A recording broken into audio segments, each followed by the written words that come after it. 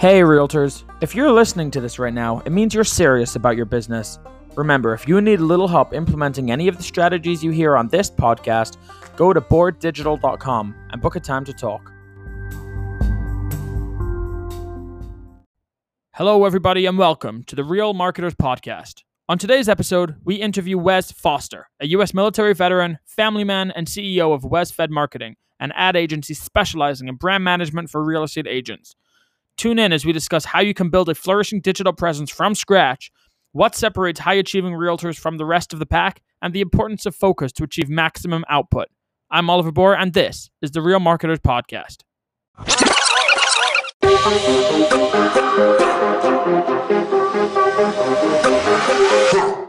Okay, Wes, thank you very much for joining us today. We're really happy to have you here. Thank you for being on the show. Absolutely. Can you please tell us a little bit about yourself and your journey of how you became an ad agency owner? Sure. So I've been an ad agency owner for over 10 years. I started my company, Wes Fed, back in 2008. Prior to that, I worked as a developer for multiple companies. That's always been my bread and butter, is just the development side of things. But at the time, I was working remotely for this media company out in Florida. I'm in the Nashville, Tennessee area. And I worked with them for about a year or two, but it got to the point where they didn't have enough work available, really. So we kind of parted ways, mutual agreement, everything was good. And I decided to start my own company. So I got into, webs. I've always been into website design, development, those sorts of things. So that's what I started my company as. And I started the company, it's called Wes Fed Multimedia at the time. And we would do a lot of that one-off projects, websites here and there, but we'd also do kind of everything, like our clients were, as you probably heard, a dog's breakfast. Yeah. We would do everything, PSD to CSS conversions. I mean, everything. We do it all. No, I know how it is. But over the course of about 2 years, I was able to build up a good, steady flow of clientele. People were happy. We had good projects in our portfolio. I had a team. We were growing and everything was looking good. And about that time, I had this strange calling to just go join the military. And I didn't want that to be, I had all these things. I felt like I had all these things going for me. Got the business, got the team, everything's, rocking and rolling. But I didn't want to, grow old and one day wish I had. And I figured, okay, now is probably the best time to do it. So I just up and did it. And I didn't just to confirm, while you were a business owner, you went off and joined the military. Yeah. That's I didn't so sell the hardcore. business. I didn't close the business or nothing. We continued. I just, I told my team, I'm like, hey, I'm going to go do this thing. Let's keep rolling. I'll probably be out of touch for a while, but you guys got this. We got all that stuff established. And I didn't want to go in the Army as anything in IT, because then, to be honest, I was kind of looking for a break. Yeah. From the code and, from all these different things. So I joined as an infantryman. So my job was, run, gun, and carry heavy stuff. And that's what it did.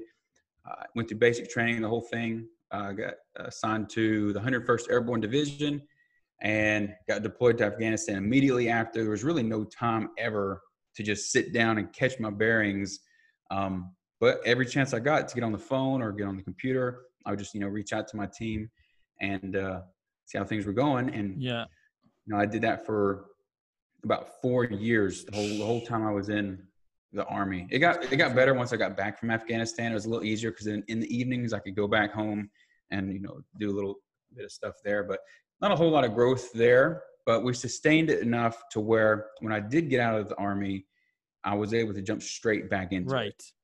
Well, I've heard of multitasking. I've heard of working 2 jobs. I think this kind of takes that to another level, though. Yeah. It was hard because when you're infantry and you're deployed, you work nonstop. Right. When you're infantry and you're stateside, you train nonstop. But it's a lot of the same, repetitive trainings over and over again because you want to get better at what you're doing. Right. But it got to the point where it was, doing these different training exercises over and over and over again. In the back of my mind, I'm like, oh, I need to call this client. Oh, I need to do this. It just kind of got to me to where, at the end of my 4-year initial agreement in the Army, I was like, okay, I just need to either stay in the Army and do that 100%, or I needed to get out and do my business 100%. So I chose to jump back into business. Did you find that some of the skills that you learned in the military transferred over to being an agency owner, or I suppose entrepreneurship and business ownership in general? Yeah, definitely. I learned a lot in the Army. A lot of personal growth happened in the Army, but also professional. I got to see, I mean, the Army is a huge organization, probably one of the largest in the world. And you can think of it, it's kind of like a business, and just how they have people and places and roles and, all these different things. So I learned a lot about structure in the Army, not so much about efficiency, just because it's government, but I learned a lot about structure. And I mean, with that many people, so many different kinds of people from every background, belief, religion, race that you can think of, right? Yeah. The Army has everyone. And in the Army, none of that matters. Everybody's green. You would give your life for your brother or sister because they would do the same for you. And that's one thing I have not been able to find outside of the military in business. Is that same sort of selflessness? Like they really are? Right. 100%. Yeah. Everyone always has an agenda, in business. You go to networking events, like BNI, I think is a good example, where you go there to get referrals, but the idea is you go there to give referrals.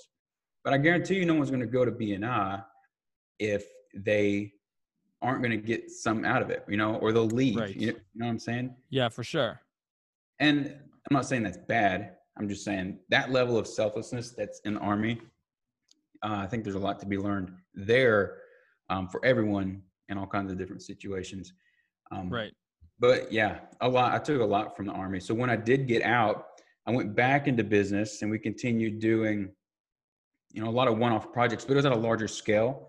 The team got larger. We started, instead of just building small websites, we started building web applications. So we would work with startups in Silicon Valley and Texas and New York, and we would help build their applications and market them to investors. So we'd help them pitch to investors, get that initial funding so they could grow, what it is they're trying to do.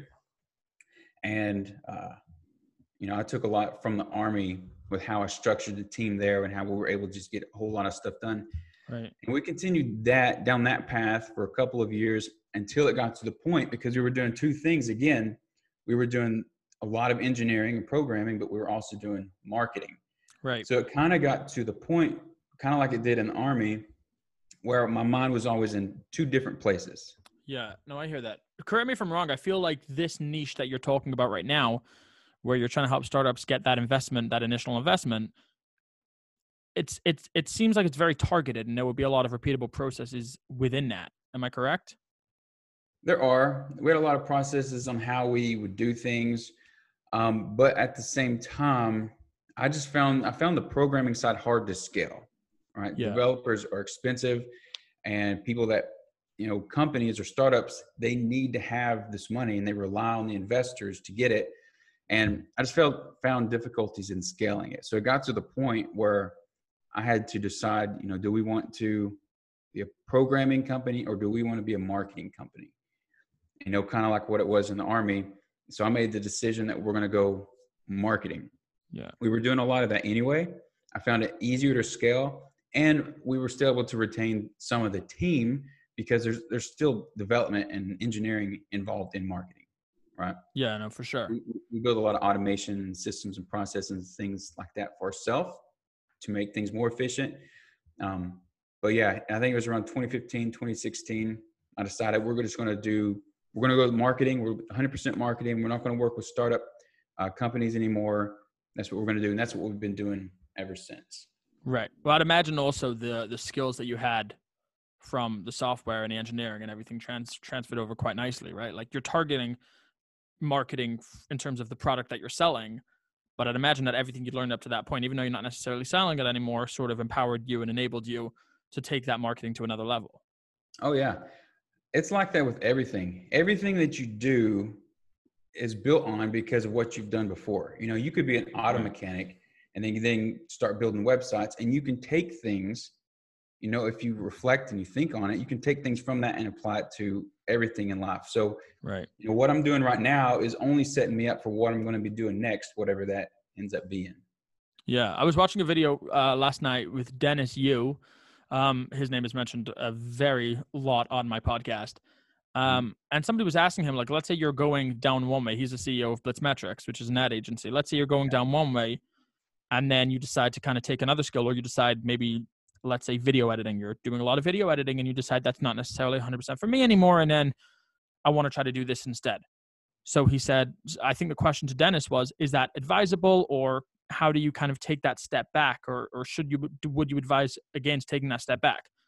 To which his response was very simple but very profound, in that learning new skills is never a step back, right? Like that's sort of what it is that you can change course, but you're never going backwards, right? Like I heard this very famous thing is that life is a downwards escalator, that if you're not going forwards, you're going backwards. And obviously there's an element of truth to that, but it's not necessarily true. Like if you're doing nothing and you're not being proactive, then fine, maybe. But learning a new skill is never kind of taking you back. It may not be, maybe you're changing course a little bit, but you're never going backwards. So, kind of like you're saying. Yeah. I think a lot of things are like that too. Anything. I mean, in life, if you're doing nothing because the status quo is improving, right, you are, by relation declining in whatever it is, whether it's a skill or, fitness. It really doesn't matter. If you're doing nothing, you are declining. Right. So there's a certain level of effort you have to put in even to just maintain. So learning a new skill, even if it's unrelated, it's still an improvement, and you can use a lot. In college, so I got my bachelor's in computer science, and then I was debating on what to do after that. And I decided I was going to start a second bachelor's in accounting and finance. Yeah. So I started down that path and decided that, because I had different goals and different ideas. Because I just love to learn. I wasn't sure if I wanted to get my master's, so I was like, I'll just get another bachelor's, but ended up just getting a master's anyway, project management. But the mindset is always be looking to learn. If I got a second bachelor's, would that help me in anything? Probably not on the scale of, you must have a master's. Not like his currency. Yeah. But the idea, I took what I took from the little part of accounting that I did before I stopped that and then went to pursue my master's. Right. I learned a lot from that I can apply into, business, obviously. Right. Every little thing you do, I think, compounds and builds upon itself. You just have to always be learning something. Yeah. Well, first off, I want to thank you that the answer to the first question involved the military, because I knew you went to the military beforehand. And if you were going to be humble about it and not bring that into your answer, I was definitely going to force you to talk about that a little bit. So thank you for not making me.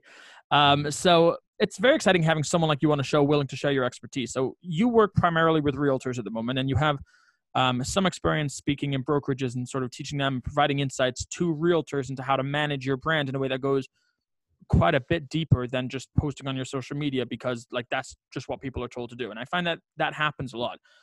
So what do you think is the biggest reason that social media is such a misunderstood opportunity? And what do you think is a change in perspective that would allow people to better leverage this opportunity? I think the reason social media is misunderstood is the same reason that search engines are misunderstood, right? In the early days of search engines, to get your website ranked, all you had to do was stuff a whole lot of keywords hidden on the page and you rank for it. Okay.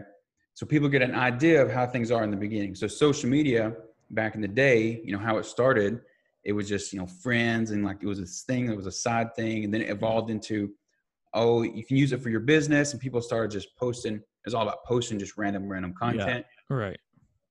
But now as search engines have evolved and as social media platforms have evolved, it's not so much about quantity as much as it is about quantity. So a big metric that social media platforms use to see the value of the content is engagement.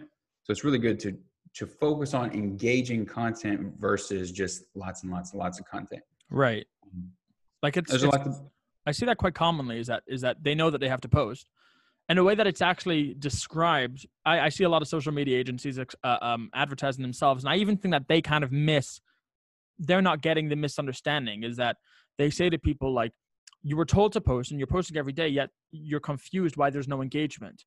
And I think that they're right in what they're saying, but I don't think that they're right in people are confused. I think people are not expecting there to be engagement because like they know just posting something for the sake of posting something might not necessarily do anything. So I think people know that it's not going to do anything for them. They're just not sure what else to do. Do you think that people have that sort of I wouldn't call it a misconception. Do you think that people know that what they're doing is pointless, but they just don't know how else to go about it? Yeah. Well, I think there's a lot to be said about posting consistently, right? That's a big part of it. A big part of the algorithm is posting consistently. And there's a lot to be said about staying top of mind. The more people see your face, whether they engage with you or not, it does help you in that way. So it goes back to whatever the realtor's goals are. But there are a lot of realtors that they'll just, post a house every single day. Yeah. Or whatever they're doing. They'll post, a little about me, just little things every single day. And it goes nowhere. And it's really because people don't go to Facebook to buy things. Right. If you go to Amazon, you're going to buy something. Right. Even Google. Yeah, even find an answer. Yeah, finding an answer. But people don't go to social media for the same reason. They don't go there to, I see ads all the time, pressure washing. I'm not going to go to Facebook to get someone to pressure wash my driveway, and I'm just going to keep scrolling, and they're going to keep spending money. Right. It's not the reason. People go there for connections. So, to connect with their friends, to meet new people, to see what's going on, to see news, things like that. That's why people go there. So I think what I do with real estate agents is I help them build their personal brand. And we do a lot of this through Facebook and through Instagram and LinkedIn and places like that. Yeah. Because no one is going to buy a house from a random stranger. So the way we do things is we help introduce the real estate agent to their target audience in a way that's strategic and focused and helps build a connection. Not necessarily, hey, this house is for sale. Hey, I'm a realtor. Hey, call me if you have real estate needs. That's what a lot of people say. Call me for your real estate needs, whatever that means. But it's all about, we focus on helping our real estate agent clients build relationships at scale. And that's what I see social media being a big, powerful player, big, powerful tool for, is not necessarily, hey, here's what I ate, but it's communicating with people at scale. Right. And, and there's ways to do it where you can communicate only with your target audience, but you're doing all this at scale. It's like going to an in-person networking event and talking with all these people every single day, letting them get to know you. But you're doing it for, essentially $1 a day on Facebook. Right. So it's interesting that the example that you gave is, hey, here's what I ate. But I even think that that's a step up from just posting, let's say, an article about, well, I mean, if you're posting, let's say, an article about like astronomical house prices in your area, then maybe that might be something that interests people. But if you're posting about like how to know if you have asbestos in your home, like I think even posting, hey, this is what I ate for breakfast, that's probably going to do more for your business than posting an article about asbestos in your home. Like, I mean, I don't know for sure. Obviously, it depends on the ad, but like it's just. I agree, because that's definitely more relatable. It definitely shows you more as a person. Yeah. Than just, a company or a logo, because people don't like to deal with people, especially in real estate or any professional services industry where relationships are the driver of the sale. And long-term relationships and nurturing and all of this, people don't buy from logos, they buy from faces. Right. That's a very interesting distinction right there. Because I know that I advise my clients, like, you got your business, but then you also should create a public figure page. Because like you're saying, they buy from faces rather than logos. So if you were talking to a realtor that had literally no exposure or no audience, and I've seen this where they feel like posting organically is a waste of time because there's nobody out there to read these posts. So even if you are posting engaging content, if there's nobody out there, it's irrelevant. So how would you advise somebody who has no digital presence to go about building an audience from zero, from scratch? First thing I would say to do, so they may not have an audience, but they do have a target, right? So they have an idea of what their target audience is. For a lot of times for real estate agents, it's their local market. Yeah. But you could get a little more specific, whether it's, residential, commercial, first-time home buyers, people new to the area. I mean, you can get as specific as you want to. So even though you don't have an audience right now, you do have a target audience. And a good way to do that is, if you think about I like to put it in terms of a car. All right. So if you have a Ferrari on your left hand, right on the left side, and on the right side you have, let's say, a 1980 Toyota Camry with flames on the side. It looks bad. If you ask someone to choose between one of those two cars, more than likely they're going to choose the Ferrari. Yeah. And they're going to pay more for it than the Toyota Camry. That's pretty obviously, I think everyone would agree with that. Now, inside the Ferrari, there's no engine. And inside the Toyota Camry, you have a V10. Right. Just saying. That's the idea of perceived authority versus actual authority. Okay. The Ferrari, looking at it, you perceive it to be the faster, the higher end ride. And the Toyota Camry, you look at, it's like, that's an average car. Yeah. Okay. But in all actuality, that Toyota Camry is going to take you further faster than that Ferrari would with no engine or with a 4-cylinder. You see what I'm saying? Yeah, I do. That's a great analogy, actually. So I know the concept, but I don't think I've ever thought about it like this. I think it's really digestible like this. Yeah. So that's the same way with any industry. So, I work a lot with real estate agents, but what my bread and butter is building personal brands for people, the people behind the business. So you could take real estate, you could take baking, you could take appliance repair, you could take any industry, and you could be the very best at it. Okay, let's say you were an appliance repairman or you were a real estate agent. You could be the very best. You can have the best process. You can have the best customer experience. You can have all these things.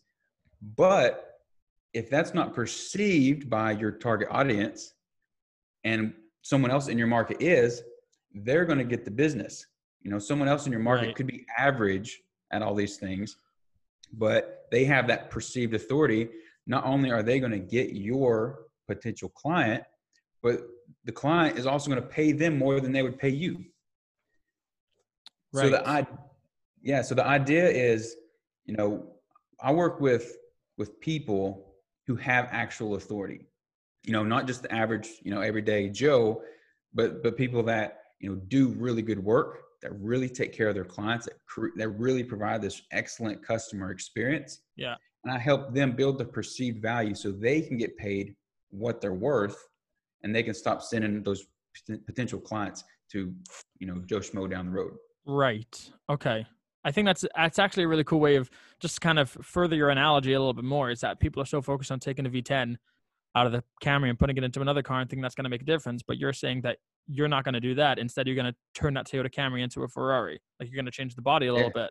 Exactly. Right? Yeah. We keep what's there, what's working. We work, it's a lot easier to build the brand of someone who's already doing great things than it is to go into some, slime ball or whatever you want to call them and build up their brand, and they still provide, subpar performance, because what's that going to do? That's going to create unhappy clients, which is going to work against their brand.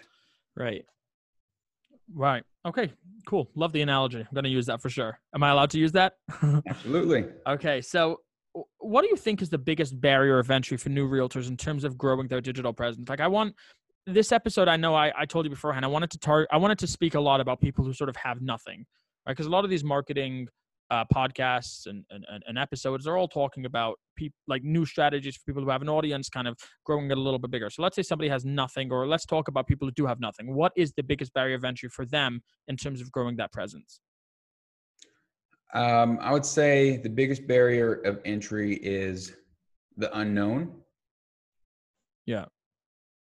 So they don't know what the next steps are. They default back to what they've heard from other people, which is, post all this nonsense on social media, right, or build your website or put thousands of dollars into ads, or, just whatever they hear. They're not marketing experts. They may be marketing experts in terms of real estate, maybe really good at, getting their houses out there. But as far as their brand goes and how they're going to drive sales and build relationships at scale moving forward, they're not experts. So I think a big barrier to entry is the unknown, and some of them may take the leap on their own. Yeah. And they don't do well because of that. And then it creates, like a bad taste in their mouth, like, oh, social media doesn't work, or whatever. I think that's a big barrier to entry. The other is, maybe they think it's just super, super expensive, or they don't feel confident in themselves to where they feel like they deserve to put attention into building their own brand. I think there's a lot of things that go into it. Yeah. I also feel like especially for realtors, right, because they're in the service industry, and as are we, is that I think maybe they can relate to when you have, for example, one marketer who's telling them that for $200 they're going to get their name first on Google. Like, obviously that's not going to happen unless they already have an amazing domain authority and everything's in place, and they just need to, I don't know, fix the sitemap or something like that. But that's odds are you're not going to rank for like $200, and one person's selling that, and then on the other hand, they go to one of the bigger agencies that also says they could do it, but it's going to take months and it's going to take $4,000 a month, whatever it is. And I think there's such differing opinions and differing advice. And I think it's almost like when you go to the mechanic, you kind of just hope that they're telling you the truth and that they're not lying to you. And unless you can go with an expert that can smell out the BS, you really are, you're at their mercy, you're at their whim. And I find that a lot of the time it's just sort of easier for them to just go at it themselves, even though they know that they don't really know what they're doing, but at least I know I'm not being lied to. Right? Yeah. No, that's 100%. Transparency is huge. What we do with our clients is everything that we do, we teach them first, or at least, we give them the tools and the instruction and the training, and we have a course that we put them through to help them build their own brand, to help them run their own social media ads, to help like all these tactics that we do. I mean, it's not some secret sauce. We're just experts in doing these tasks. Right. Exactly. Okay? Anyone can do this. Why, if I'm talking to someone, why have you reinvent the wheel? I just say, hey, here's what we do. Here's the course. Here's the instruction and the training. You go do that. And a lot of times they can, and they get to the point to where maybe they don't have time, or maybe they're overwhelmed, things like that. And we're here if they need us. But a lot of those companies that do that, $200 will get you on the first page, or you go in to get your brakes fixed at the mechanic shop, and all of a sudden your engine's shot, and I mean, it's because people just don't know. And people in those industries know that the customer doesn't know. So what we try to do is, instead of being secretive about what we do or how we do things, or talk about it like it's some magical thing that you got to push all these magical buttons, it's not like that. We have a clear step-by-step strategy on what we do and how we approach things, and this is exactly how we do it. And we give that to our clients as a way to help them build their brand and see the value in what we're doing. The difference between them doing it and us doing it is that we've done it hundreds and hundreds of times, and we have we built up efficiency, and we know what to look for. Okay. Right. We tell our clients what to look for. We have the, benchmarks and things that they need to look out for. But I mean, anyone can change a tire, but I would say an expert mechanic can change it a little faster, and more efficient than someone just reading out of a manual. You know what I'm saying? Yeah, for sure. And even if you could read it out of a manual, it's like some people would want to do that themselves, but it's not exactly unreasonable for someone to just say, I'd rather know that it's done professionally and know that it's done well. And in fact, it's really interesting that you're talking about that you have like this course and this process that you're showing them, and that sort of transparency is one of the biggest things that I feel like marketers are up against. And it's less even that marketers are up against, it's more like our clientele are up against, is that everybody is always offering this secret sauce and is always offering this new thing that nobody else knows. And it's not fair. You know what? I almost feel like I have a moral obligation to show people like who is the real deal and who is not. That's why on the show, everybody that I get are people that I know personally, that I vetted them out, and I know that they're the real deal. And if somebody ever calls me and wants to be on the show and said that they've got some new thing that nobody else knows, like I'm going to look into that and make sure that it is the real thing. So,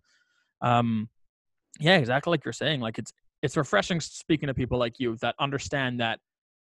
I don't want to quote Spider-Man here, but I guess it's Uncle Ben, but like with great power comes great responsibility, right? Like, stuff that other people don't know. And you also know that at any point in time you could rip someone off, and that's scary for people. Right. So that's what's amazing. And I love that you have that responsibility and you have that accountability to know that it's not enough just to do it. You have to show them like, this is what I'm doing. And this is where you're getting your money back. And this is where you need to be able to track all of that return on their investment. And I think that's the most important thing. Yeah, especially in an industry that's totally unregulated, Yeah. you know, Yeah. that makes it hard. So I think transparency is what's going to separate the professionals from the amateurs, Yeah. and education. That's what's going to separate the professionals from the amateurs, Yeah. because people, people don't know. Customers, they don't know. It's all new to them. Yeah. The only thing they have in common with the person on the other side of the sales table is money. And Yes. obviously they want to spend as little money as possible. Yeah. So you can have a smooth talking salesman that has the magic trick for $200 and you can buy that. Yeah. Then it sets you up for failure. And people make that mistake all the time. And I'm Right. not saying you have to spend $10,000 to have any kind of success. I think what you should do is just try to educate yourself on the process and Yeah. ask, like, if you're going to hire someone, really ask them these questions like you're trying to understand and do it for yourself, because that's the only way, whoever you're working with is going to be able to prove their mettle is in, full transparency. They have to have a strategy. They have to have a Yeah. process. They can't fly by, Right. the wing of their pants, because that's what the customer would be doing, if they did it themselves. Yeah, for sure. Again, one more thing. I don't want to kind of beat a dead horse with this responsibility that we have, but just going back to the responsibility. I remember I went to a mechanic once and he fixed something for me and it was such a simple fix. I had no idea what it was. I didn't know how much time it was. And I said, how much was it? And I said, no, it's just like I flipped a switch. Don't worry about that. And at one opportunity that he could have charged me $500 and I wouldn't have blinked about it, and he's like, no, it's okay. And that honesty, like, I'm never going to anyone else, I trust this guy. That's okay. So I wanted to ask you, you were speaking before about building a personal brand, and that's how you go about it. That instead of just building the demand, this is what I like to do with myself also, because I build the brand over the demand. Mm-hmm. That instead of just building the demand, hey, here's a house, go and buy it, you're building the person's brand. And I think it's a really unique way of looking about it. Could you tell us a little bit more about that, particularly who it's for, how it works, what kind of realtor would benefit from this? So there are a lot of realtors and not a lot of really good realtors. And I don't say that to put anyone down, but just like in any industry, there are, top performers, there are average performers, and then there's low performers. Yeah. So building your brand is not something that happens in a day. It doesn't happen in a month. Maybe it won't even happen in a year. It takes time. It takes effort. It takes conscious strategy and willingness to build something like that. So in my experience, there are a lot of realtors that who don't really put in the work anyway. Yeah. Not necessarily to build their brand, but I mean, even to network or to do a lot of these things. So building your personal brand definitely takes someone who's highly motivated, loves what they do, and is not afraid of video or meeting new people. Okay, so it takes a certain type of individual. I feel anyone can build their brand, but you have to enjoy it, or it's going to show. People are going to see right through it, and they're not going to want to work with you. But a big part of building your brand is having a structured way of because everyone has a brand anyway, Right. Whether you're focusing on it or not, people perceive you one way or another, and that is your brand. When people hear Oliver Bohr, what do they think of? That's your brand. Yeah. That's just how it is. So building your brand is all about deciding how you want to be perceived and taking the steps to produce that types of content, to create those types of relationships and be around those types of people. Right. Because that way, over time, people will start to, they'll hear Wes Foster and they're going to think this rather than whatever they thought of previously. Okay? Right. So, if I talk to people from my Army days, they hear Wes Foster, they're going to think of me in Army. That's my brand to them. So you got to get strategic with how you want to be perceived, be decisive.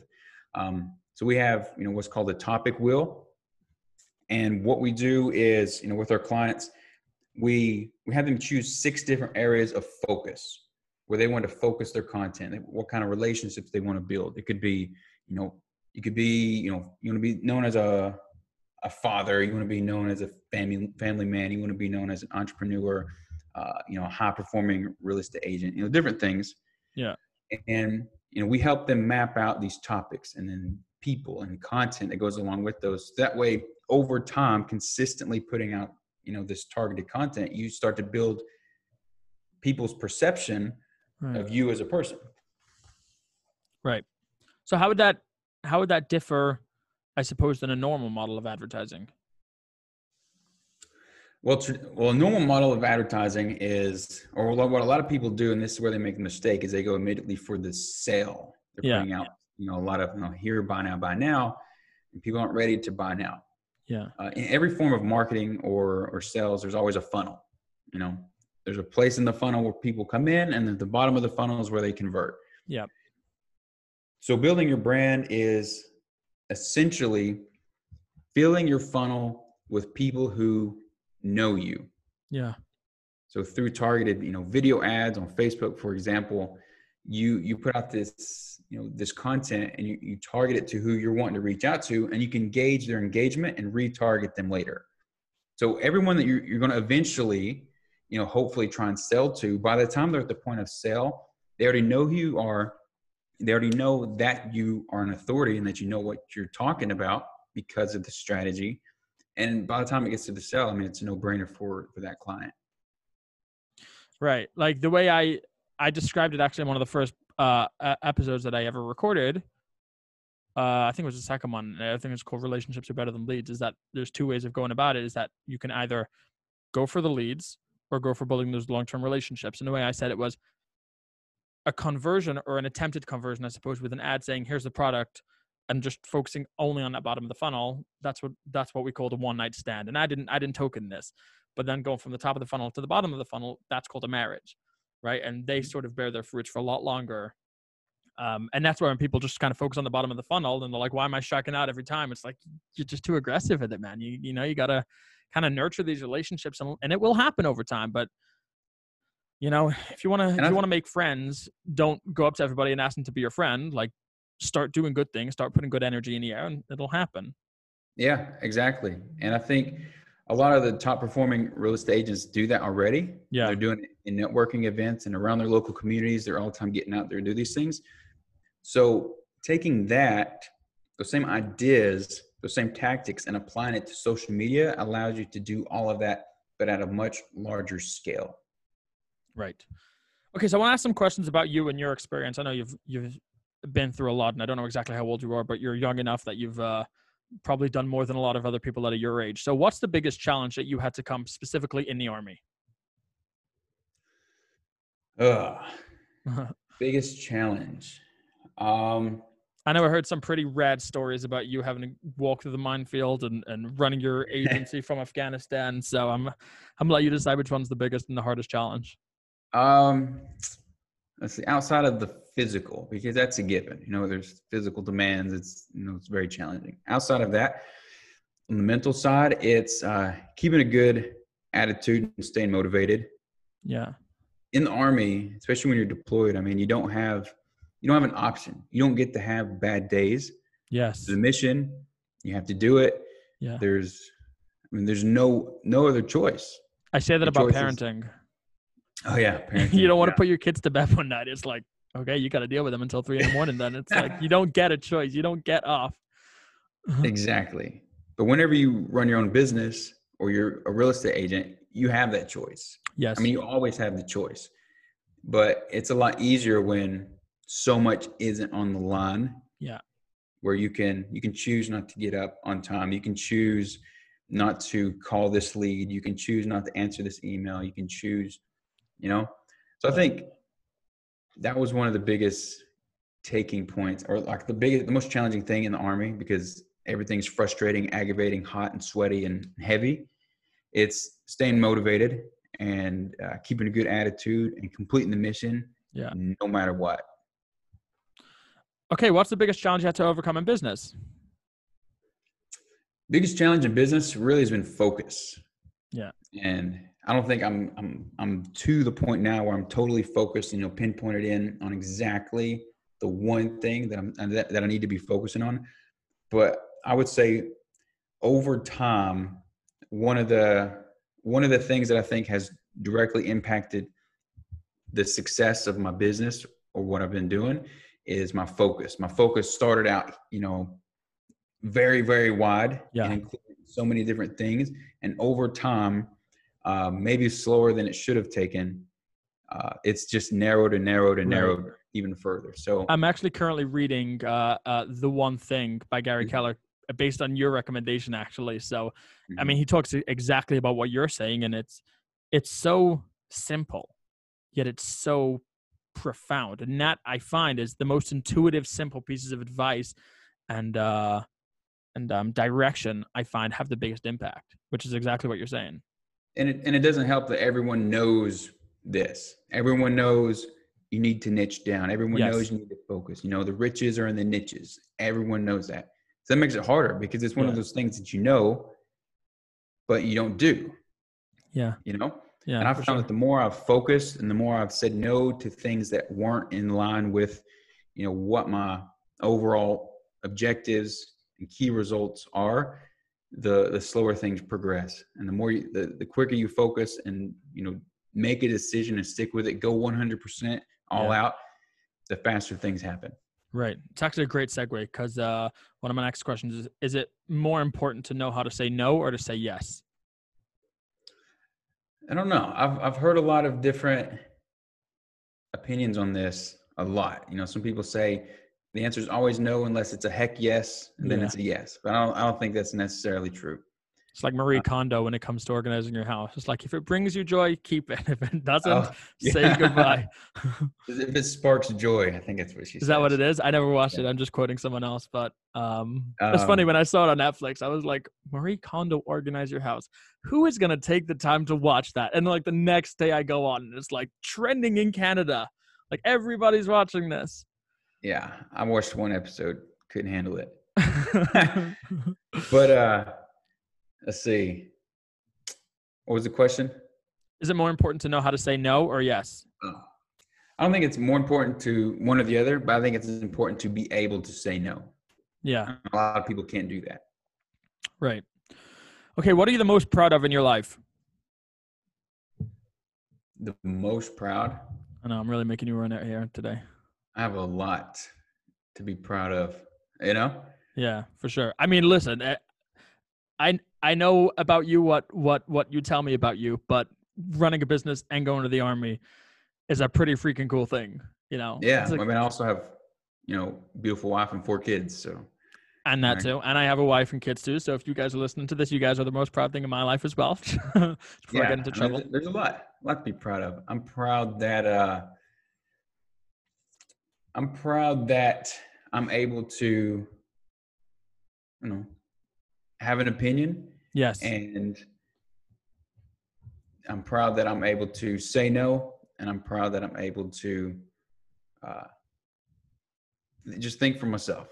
Yeah. I think a lot of people, they just like to be told what to do and they like to be shown the way. Yeah. And I'm proud that I am just a resourceful person and I like challenges and I like to learn and I like to figure things out.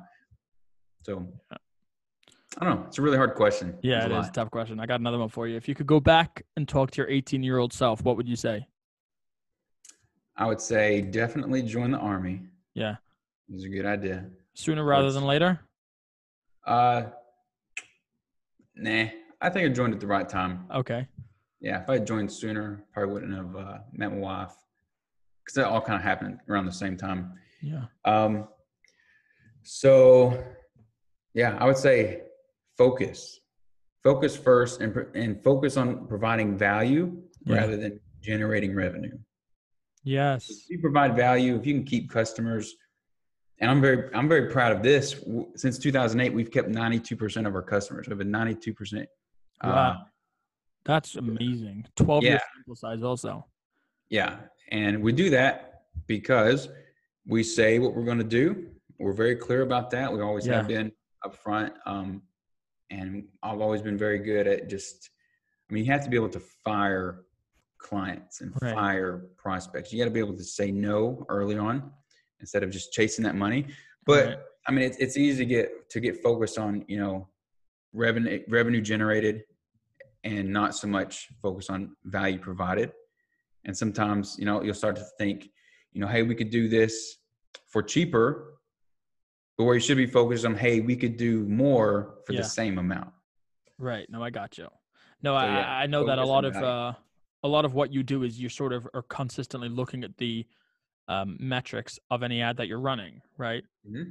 And let's say if a client says you've got $300, let's say ad spend budget or whatever that number is, and you could run a couple of ads and call it a day. But then is that consistent metrics analysis action, like looking through it and making sure that you're optimizing every penny. Like there's no one monitoring you to make sure that you're doing that. Yeah. And that's sort of what you're saying is that's so important to do, right? Mm-hmm. Is there's no one watching you, but bring value before you try to find the value before you try to find that revenue, right? Yeah. And for anyone out there looking for a marketer or anyone starting a marketing campaign, the number one thing you should definitely hammer down in the very beginning is the KPIs, the key performance indicators. Agree to what metrics you're going to be looking at, what metrics make it a success. Because if they can't provide these consistent metrics over time, then they can just pull whatever metric looks the best for that month. Yeah, for sure. Okay, and the last one of these questions is, in your opinion, what is the most important ingredient for success? Definitely honesty. Honesty. I had a feeling you were going to say focus. Yeah. If people can't believe you, then nothing else really matters. Right. Again, so simple. Yeah. Okay, so we're going to play a little game here. A couple of quick questions. This game is called What's Better? Very simple. I ask you two things, and you just tell me which one you prefer. Sounds good? Sounds good. Okay, beach vacation or road trip? Road trip. Road trip or mountain retreat? What was that? Mountain retreat or road trip? Mountain retreat. Nice. What's your favorite sport? Football. Would you rather play it or watch it? Play it. Okay, what's your favorite team? Professional or? Well, give us both. Professionally, the Indianapolis Colts. Okay. Although I'm getting more and more favorable to Tennessee Titans, just the longer I'm in this area. Yeah. But yeah, Dwight Freeney, Peyton Manning, Indianapolis Colts. And college, I would have to say Tennessee Vols. Okay, cool. Beer or cider? What? Beer or cider? Ooh, not cider. No? Anything but cider. I just started drinking it recently. I got to tell you, man, it's delightful. So you're a beer guy, or more beer than cider. Whiskey or wine? Whiskey. Chocolate or candy? Chocolate. Okay, now a couple of marketing ones. YouTube or podcast? YouTube. Blogs or podcast? Podcast. Facebook or LinkedIn? Facebook. And lastly, Instagram or Twitter? Instagram. What about, I'm going to ask a new one. What about Snapchat or TikTok? Snapchat. Yeah.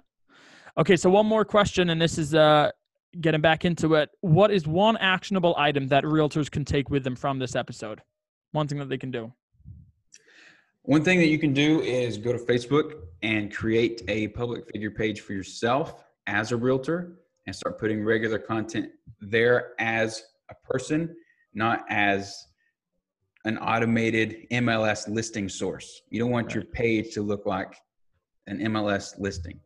All right, go there, create your public figure page, have a professional photo, invite all of your friends and everyone to like it, start sharing content on there, make it personable and make it fun, and let everyone know that you're a realtor, but also that you are a person.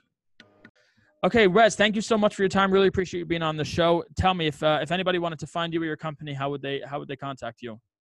So you can learn more about me and see me all over different social media platforms at wesfoster.com. All the links are there. And if you want to learn more about my company, you can go to wesfed.com.